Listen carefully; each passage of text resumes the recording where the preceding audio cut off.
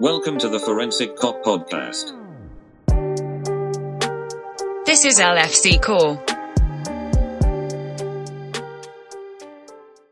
Looking forward. Looking back. So, we sit here now as EPL champions for the first time in 30 years with Captain Jordan Henderson soon to raise the actual trophy. And it kind of makes me think back to maybe 2 or 3 years ago when people were really questioning, is this the guy who should even be playing on the team? What's he really doing here? Why does Klopp have all that trust in him? Which takes us even further back to July 1st, 2011, when he came over from Sunderland. And I can guarantee you at that time, nobody thought this would be the guy who would be lifting the cup for the first time in 30 years for Liverpool. So, looking back at what Jordan Henderson has brought to the team, the numbers don't really say everything he's brought, but it definitely seems like the players on the team and the coaches think this is a great guy to follow into battle. So when you look at him, again, you've been following Liverpool for decades. What do you see? If I'm being completely honest, I did not see him evolving into the player he is today when we first got him in 2011. Well, again, to realize, I don't think anybody saw that.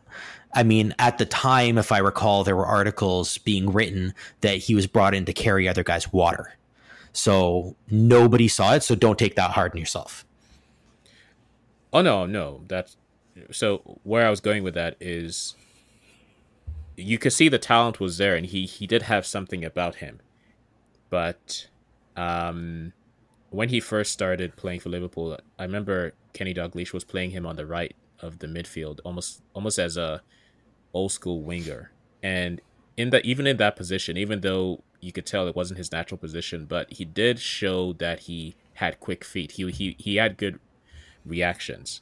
But if you gave him the ball and asked him to dribble all the way and cross it into the middle, he wouldn't be able to do that. However, if a player attacked him, he'd know how to get himself out of the situation. But anyway, to answer your question, I did not see him turn into the player he is today, and I think he is a product of his experience at Liverpool. I think the pivotal moment was when Brendan Rodgers was willing to sell him to Fulham in part exchange for Clint Dempsey, which really goes to show you how low his stock was at the time. He refused to go. He said, no, I'm going to stay and fight for my place. And he fought his way back into the team to the point where if he did not get the red card against Man City in 2014, we would have been champions that year, because the game that he missed against Chelsea was, if he was playing at the same level that he had been playing all season, we would have won that game and we would have been champions that year. And from that point on, he just went from strength to strength. So I would agree. I think there was a lot more to him than maybe some people remember. So I think there's a lot of fans now that may forget that, he was quite brilliant and talented. And he still is. But there was kind of that intermediary period where we didn't have that holding midfielder, and Klopp put him there. And he definitely wasn't showing many of his strengths there. Yes, and I remember the very first game that he played in that position, we lost, and he did not have a good game, but Klopp said that that's where he's going to play from now on, and he will need time to grow into the role. And lo and behold, after a few games, he really did grow into the role, and that's testament to the intelligence, the footballing intelligence that he has. He is just probably one of the most footballing smart players on the Liverpool team. He just knows. First of all, he knows the extent of his own abilities, and I think that's really huge. And now, with the responsibility, he's taking more risks compared to when he first went to the team. He just played the 5-yard passes, back and forth, pointing at his feet, back and forth. But now he actually takes a lot more risks, and he just knows, he understands how to get the most out of the players around him. What I would also add in his maybe defense, if you want to call it, was in the 16-17 season, he had a foot injury that basically took him out at the end of February, and that was basically the end of his season. And so he missed a good period of time there. And obviously, for any footballer with a foot injury, that can make it more difficult to come back. And I'm not sure he came back exactly the same as he left. I remember it took almost a whole season for him to be managed through games after that injury. And I actually thought that he would just be one of those players that you just kind of have to watch his minutes, and he wouldn't be able to play two back-to-back 90-minute games, let's say, because he had a foot injury, and then he had an issue with his ankle. And I just thought, okay, perhaps this is just the player that we have now, where even though he was still 26, 27, maybe, um, he will just not be able to play a full season, and we'll have to just manage his minutes. But over the last few seasons, yes, he does have the occasional injury, but he's certainly able to play through it. And I mean, he plays with intensity every single game, and I can't say that about any other player on the team. Yeah, I mean, it says a lot for, well, not necessarily says a lot, but it's a really good feeling for a coach to be able to send on a guy and know exactly what he gets game in and game out. You know, players in general will have up and down games. There are games where the ball just won't sit for you. There are games where you can't do the things you normally do. But when it comes to Jordan Henderson, I think Klopp sends him out there and knows exactly what he's going to get in terms of dedication, in terms of grit, in terms of fight. He is going to get at the same level every single game, and he's going to push everyone around him to be at that level. And I would even say that during the injury, if I'm not mistaken, earlier in the season, he had a hamstring injury at the end of February, beginning of March. I felt like not necessarily there was lax in the team, but I definitely felt like there wasn't that presence pushing them on. Yes, I agree. Now, along with Trent and any of the front three and Van Dijk, I'd say he's one of the players that you take him out of the team and Liverpool just doesn't quite tick the same way. I'm not saying he's the best player, but he's certainly one of the, if not the most influential players in the first team squad, and that's really saying something. Yeah, and again, it comes down to one of those things where us as viewers and pundits can say what we want, but when you talk to the players, to a man, they all look at him and they, all acknowledge that he's the leader, he drives the team, he's the heartbeat, and that says a lot for, I mean, look at the quality of players that Liverpool have and look at what those players are saying, and they're all looking at Henderson and saying, yeah, he's the undisputed leader. You look at a guy like Van Dijk, how many teams in this league would Van Dijk not be the captain? Right. Like, we have some top-notch players, and yet Henderson kind of not reigns above them, but is a cut above them in terms of, the leader on the team. So again, I'm looking back, I would agree with you. I never saw this coming. And I was one of the guys who wasn't really sure about Henderson during his time and as the holding midfielder, pointing to his shoes, asking for the ball, playing the 5-yard passes back all the time. I didn't really know what this guy was about, and I thought, maybe his time has just passed. But I mean, clearly, you're seeing a lot from him lately. He's definitely got some ability going forward. He'll score the odd goal. What about if that's a wild question from his captaincy? So you look at him, and he played with Steven Gerrard for about 4 years or so. Do you see any kind of similarities between the two? The only similarity I see is that they're English, honestly. In terms of game, okay, yes, they're both what you could call box-to-box midfielders, but Gerrard as a captain was not vocal. He led by example. Yeah, I know it's a cliche, but he really did. He wouldn't be the one yelling at players. I mean, he would every now and then, but not really as a captain. Maybe just out of frustration with a game going the wrong way. But with Henderson, you can tell that this is the leader. He's a vocal captain. he commands authority even though he's not the best player. Gerard was the best player, and then that just spoke for itself, right? So in that sense, I see them being very different, even in terms of their skill.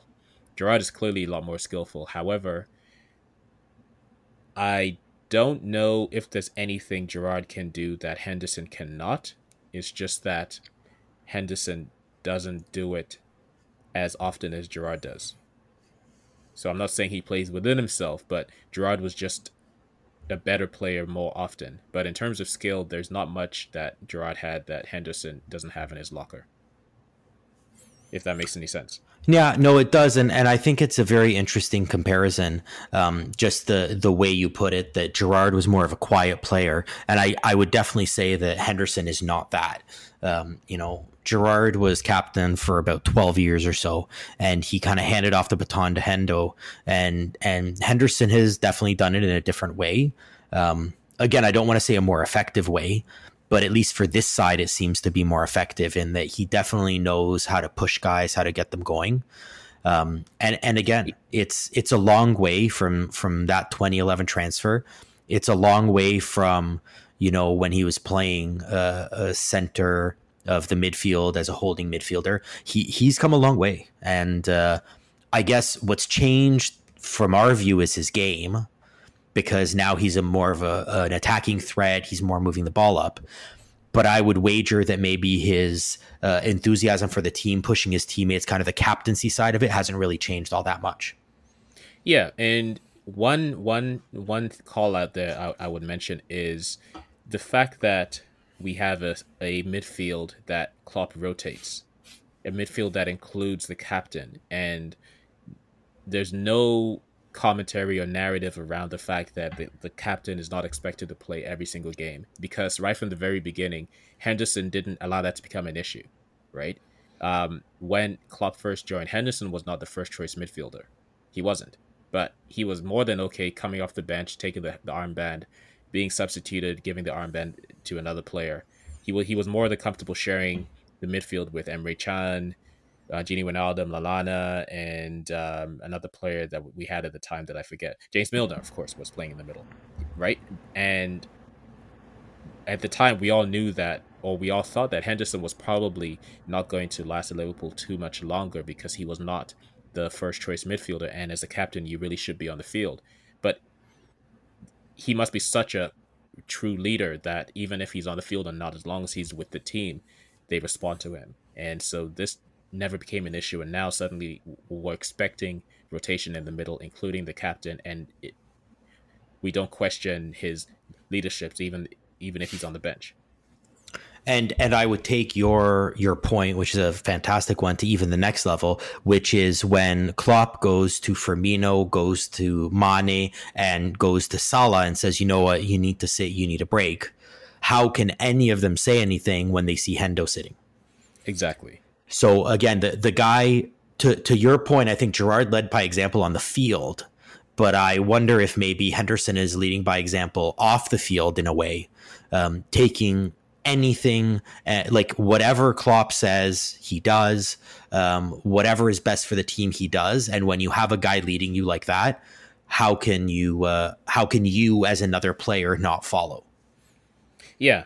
All of the noises we hear of the work he does behind the scenes are exactly that there's no disputing that he is the leader, the same way that Klopp is the leader, right? So he's a leader of the players. There's no questioning whether or not he's playing, but simply him just being who he is. He's doing things behind the scene, making sure people are settled, filling up, being that communication between the management and the players, or management and the younger players, just making sure that he's there for everybody that needs him at that moment. And I'm not saying that Steven Gerrard was not doing all those things, but I think he did most of his leadership on the field.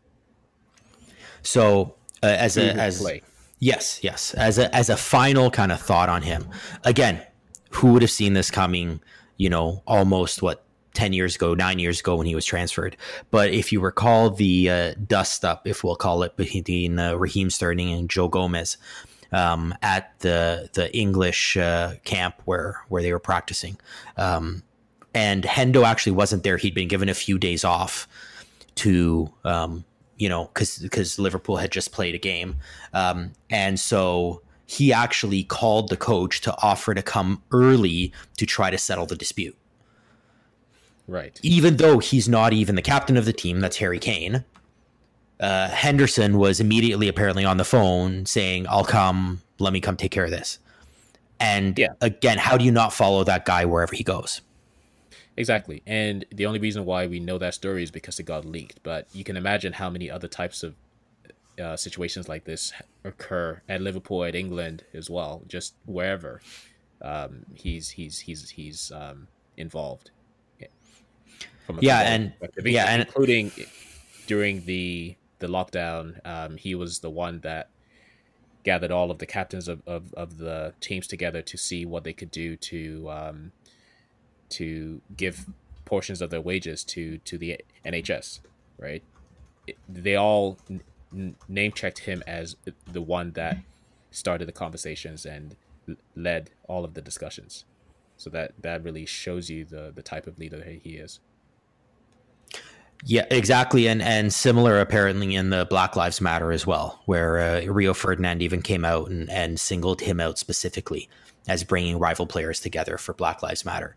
So again, just as a kind of looking back, it's amazing to think back in 2011 when we got this guy, we were looking at the guy who would bring home the cup for us finally.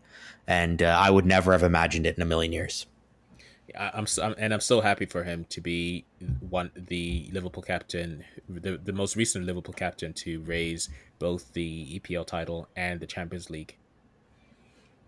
Yeah, and it's a testament to how good he is as a captain. And he'll be, again, this is one of those legendary ones where if you break the 30-year drought, you'll be talked about forever. Facts and figures. Okay, so with the win over Aston Villa, Liverpool managed to break yet another record this year, which was the number of consecutive home wins at 24. And so that adds to the many records we've already broken this year, which include the earliest to win the league, the latest calendar date to win the league. And of course, that was because of COVID. But there are a few other records that we can look at. And one of the big ones, of course, is the most number of points in the season. So most number of points in the EPL was 100, or is 100 right now. The record in terms of the big five is Juventus with 102. And if Liverpool wins out the rest of the way, so we have 5 more matches, we get to 104. So upcoming are Brighton, Burnley, Arsenal, Chelsea, and Newcastle. 5 matches left to get to 104. How do you think we'll do? I think we'll get it. I suppose the only thing, of course, once we play Brighton, if we don't win that game, then it may change my perspective, because what I think is right now we're going off momentum. And so the Aston Villa game was pivotal, because after the Man City loss, if we didn't win the Aston Villa game, then of course we wouldn't have got the consecutive home wins record, and plus the players would have started to finally turn off and say, okay, the season is over, let's just play it out. But the fact that they're still in with a chance to get 4 wins out of the remaining 5, I think if we beat Brighton, we'll most likely beat Burnley, and then by the time we play Arsenal, we'll have built up some momentum, because Arsenal is also starting to get back into form. So it's important that we're also on top of our game by the time we play them. So I'm in agreement with you. I think of the 5 remaining games, Brighton, Burnley, and Newcastle should all be wins. I think, again, Arsenal and Chelsea will be difficult, Chelsea in particular. If we can take one of those 2, we get to 101 points, and then we hold the record. It'd be nice to win all 5. But again, the form we had when we played Aston Villa was not fantastic. If we come with that against Arsenal or Chelsea, I mean, definitely Chelsea, we're not winning that game. So I hope they can kind of find whatever they need to. Again, I'm with you in that Brighton and Burnley will give us the opportunity to gain momentum. But I don't know. I'd like to think we'd get to 104, but I'm going to be conservative and say 101. Yeah, I think the Newcastle game is an outlier. I doubt that we'll be in a position where we'll need to win the Newcastle game to make the record. I think if we are going to get the record, then we'll be winning the next 4 games consecutively, and then the Newcastle game is just becomes a throwaway. In which case, we may tie or possibly even lose. So that's the only reason why I think I'm not too concerned about the Newcastle game, because I don't see us losing any of the next 4 games and needing to win against Newcastle. I don't know. That Chelsea game will be tough. They've been looking good, and they're playing for something. They're playing for Champions League. Which may play into our hands because number one, we're playing at Anfield. No, well, without a crowd, granted, however, it's still Anfield. Yeah, so we'll be motivated for that record. Number two, that's when we'll be getting the trophy presentation. So the players would not want to screw that up. Number three, the loss against Man City is enough for them to recognize that they have to be on top of their game at all times, and they wouldn't want the embarrassment of losing at Anfield on the day that they're being presented with the trophy. So I think that will be enough to keep them motivated, and they are the better team if they play to the best of their ability. So the Chelsea game I'm not as concerned about. It's the Arsenal one that you never know. I just don't know what Liverpool team will show up for that game. Yeah, I would agree with that. But again, I think 101 is very realistic. I think 104 is a strong possibility as well. But it would be nice to at least get to the 101 so we can hold that record. The next one that we can potentially beat is having the biggest win points margin. So we're currently at 23 points, and the record is 19 points. And so essentially, even if Man City wins out the rest of their games, we would just need to win 4 out of 5 and still we carry that record. Yeah, so I see us breaking that one for sure because Man City will not win the rest of their games, clearly. And I think I'd bother looking at who Man City's future opponents are, but I mean, they're losing to Southampton. So, you know, what, like they're clearly not in the form that they're winning every game that they're going out to. Yeah, not in the form, and they know they don't need to win, and they have bigger fish to fry, unfortunately, with the Champions League whenever they decide to put that thing on. But yeah, I couldn't even be bothered to check who Man City's playing. I know they're not going to win their remaining 5 games.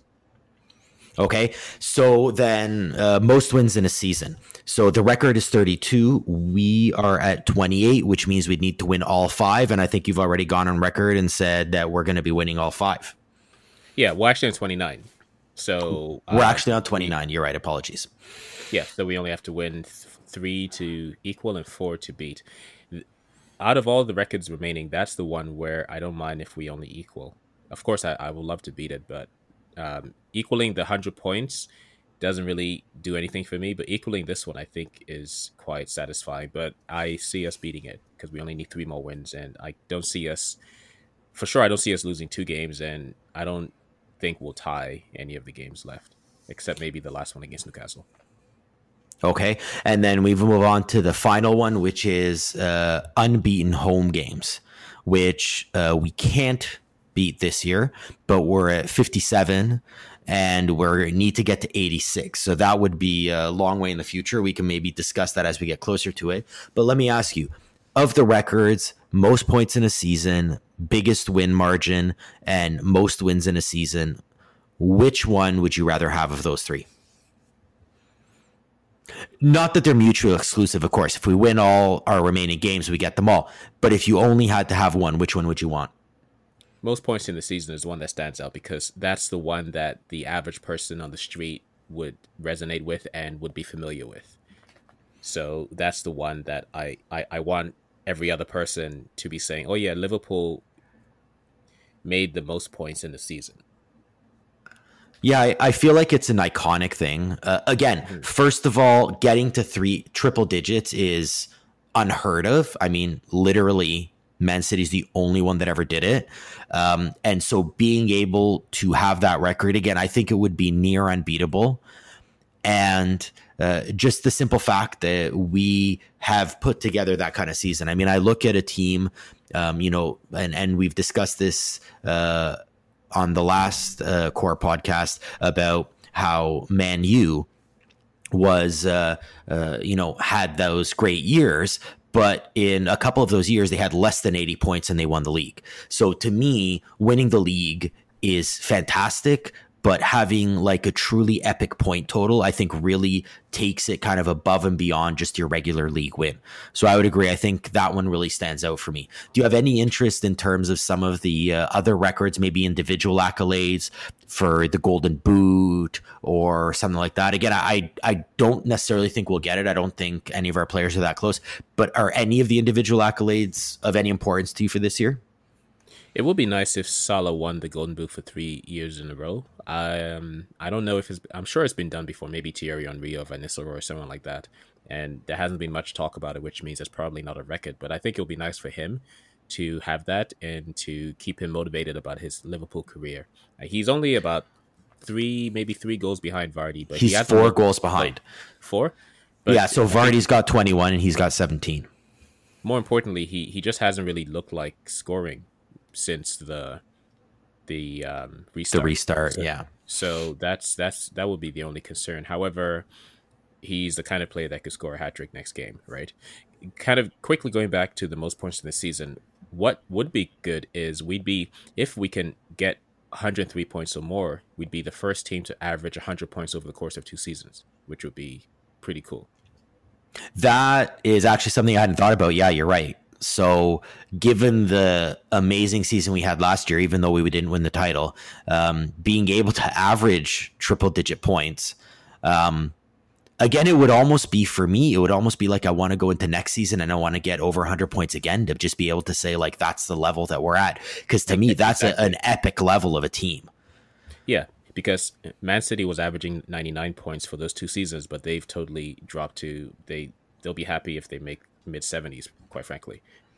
So it'll be good if we can average 100 points for 2 seasons and then go into next one pushing that same number as well.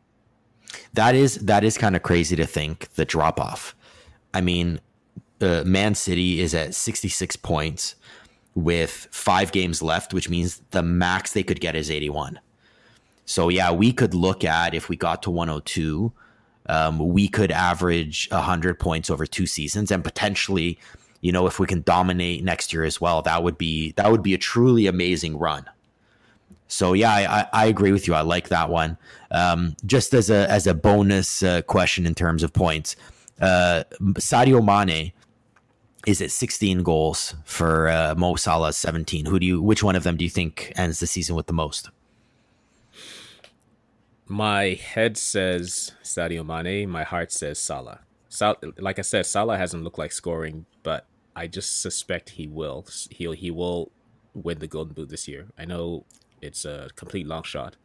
Sadio Mane looks like he'll continue scoring one every game, but Salah will have a breakout game, either against Brighton or Burnley. Yeah, he seems to almost be primed for one of those. I feel like he hasn't had it in a while. He hasn't quite looked right. I remember, a game or two ago, where right at the end of the game, he had an absolute gimme that he either could have passed to Minamino to score or just put it in, and he totally screwed it up. So it feels like he's almost on that edge, and he's looked aggressive. So I agree with you. I think I'd go with Salah on that.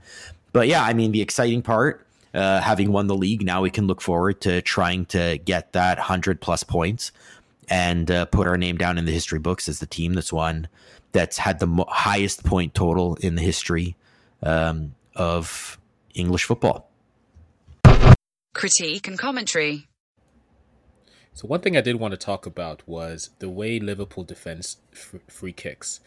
Where our line is so high and does not move, and we typically end up causing an offside from the other team. But on occasion, other teams have been able to recognize this, and they start with 1 or 2 players coming in from deep who eventually are able to get a header or shot off.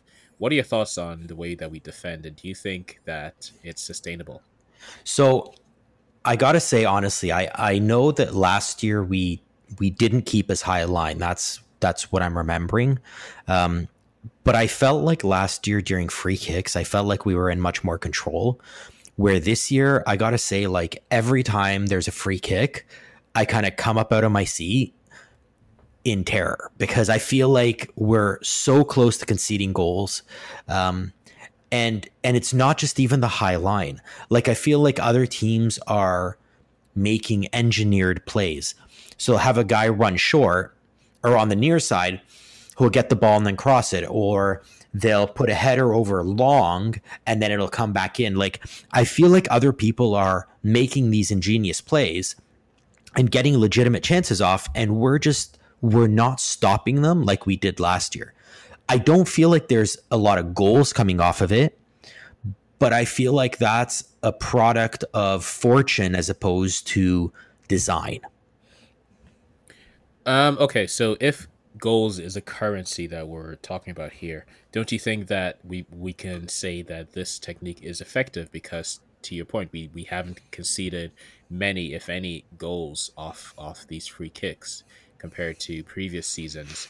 Granted, it as a Liverpool fan, it's not the most pleasant experience sitting through that, but for the most part, we do get the other team offside, or even if they are able to get a header or a shot off, Alisson's able to save it, and then importantly too, we're able to counter. So I wonder how much of a part that has to play. So it's interesting you said the counter, because I remember on our earlier podcast before the COVID thing, we actually talked about how Liverpool was more dangerous on opponents' corners than than they were. So we were actually getting goals and chances off of their corners and getting chances off of their free kicks. So I do wonder that maybe there was a bit of a sacrifice made in terms of a defensive position to be able to react better up the field. Maybe that's a possibility. All I can say is that, again, I think that we are making it difficult for other teams to score with that high line, but I do feel like they're getting chances, and I'm just worried if some of those start going in, that things will get a lot more dicey. Like, I do wonder, is it really a case where these are such high danger or high like such low quality chances, they seem dangerous, but really the player would need to make this extraordinary play to score? Maybe that's what we're giving up. We're just not recognizing it as fans. Yeah, exactly. Because one thing that we know for sure is that Klopp and his team are very meticulous when it comes to the details. And as long as we don't concede, and as long as we don't give up chances, which we don't, it's just that the chances that we do give up seem so gilt-edged when we do give them up. But the reality is we don't actually give up that many chances off these free kicks. So as long as we continue doing that, and we are also optimizing our opportunity to catch the team on the break, I think they'll keep doing it. Yeah, I mean, clearly it's something that's working now. But again, I feel like last year we were a lot more secure. We had a bit of a lower line. It wasn't kind of the crazy free for all that we have now. And I don't feel like we were waiting for the linesman to bail us out. We were just winning those headers. And maybe that's it. Maybe I just answered my own question. Maybe with the invention of VAR, Klopp and his team have realized, you know what, those borderline offside calls are going to be found. So let's use that to our advantage. I don't know. What do you think? I think that's a great point, and I think you may have hit something there, that this change in the way we defend set pieces coincided with the implementation of VAR, and so there must be something to it, because even though to the naked eye it looks extremely risky what we're doing, again, you can't argue with the numbers, and for the most part, the opposing team ends up being offside, or they have to concoct this really amazing set play that we end up saving anyway, right? And then immediately hit them on the break with. So I don't like it myself, but good kudos to the team for coming up with a way to take advantage of the new rules that were implemented this year.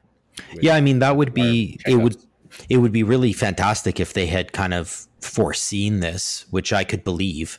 Again, we've heard Klopp talk lots about stats-driven decisions. And, for all we know, again, we're not there, but for all we know, the stats guys came and said, hey, you know what? X number of goals that we gave up last year would have been disallowed with VAR. So maybe we need to catch more people in the offside. Maybe that's more bang for your buck. Yeah, and also looking at the personnel too.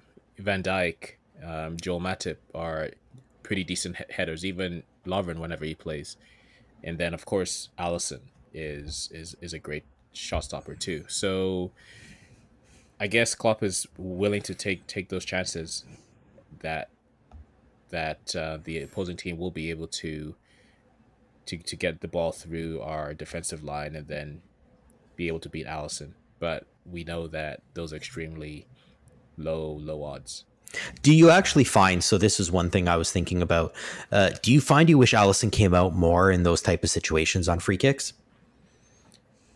My heart says yes. My mind says no, because he's not coming out as much now and it's working, but it will certainly put my heart at ease if he came out and gave it a good punch. But I think that defeats the intent of the strategy, I believe. That's interesting. I've been kind of yelling at the screen, a lot for him to come out, because, oh my God, like I feel like these are balls that he should be able to get to, and knowing him, I think he could probably get to them. But I wonder if, to your point, maybe they know the stats are that, when keepers run out, they get to X percentage of balls, which means they don't want to do that. And so it's better for him to stay in net and let the play kind of play out, because it's more likely that the shot will miss or it'll come straight to him. Again, this whole thing, while it's hard on our hearts and about to give us a heart attack every time it happens, may all be a stats driven thing, because look, the results are working. So what can we say? Yeah, I agree. But I wouldn't be surprised. I don't think we'll just keep playing this way. So I wouldn't be surprised if come next season there's a little bit of a tune up to that technique. And in fact, I'd be less surprised if we saw something begin to evolve in these last few games this season, just as a test. Since the league is won and there's very little to play for, this will be a perfect way to test any new variations of this rule. Yeah, maybe have more guys on the wing, or maybe bring guys into different positions. That's true. That might be interesting for them to kind of add a new twist.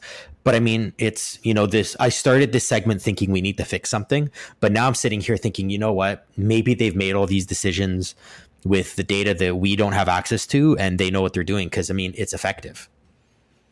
Yeah, and the longer it's effective, I think the more at ease that will be with the free kicks. And even if we do concede, I don't think we'll be that irritated, because we trust this team enough to either to fight back or to retain the lead, depending on where they are in the game. It kind of goes with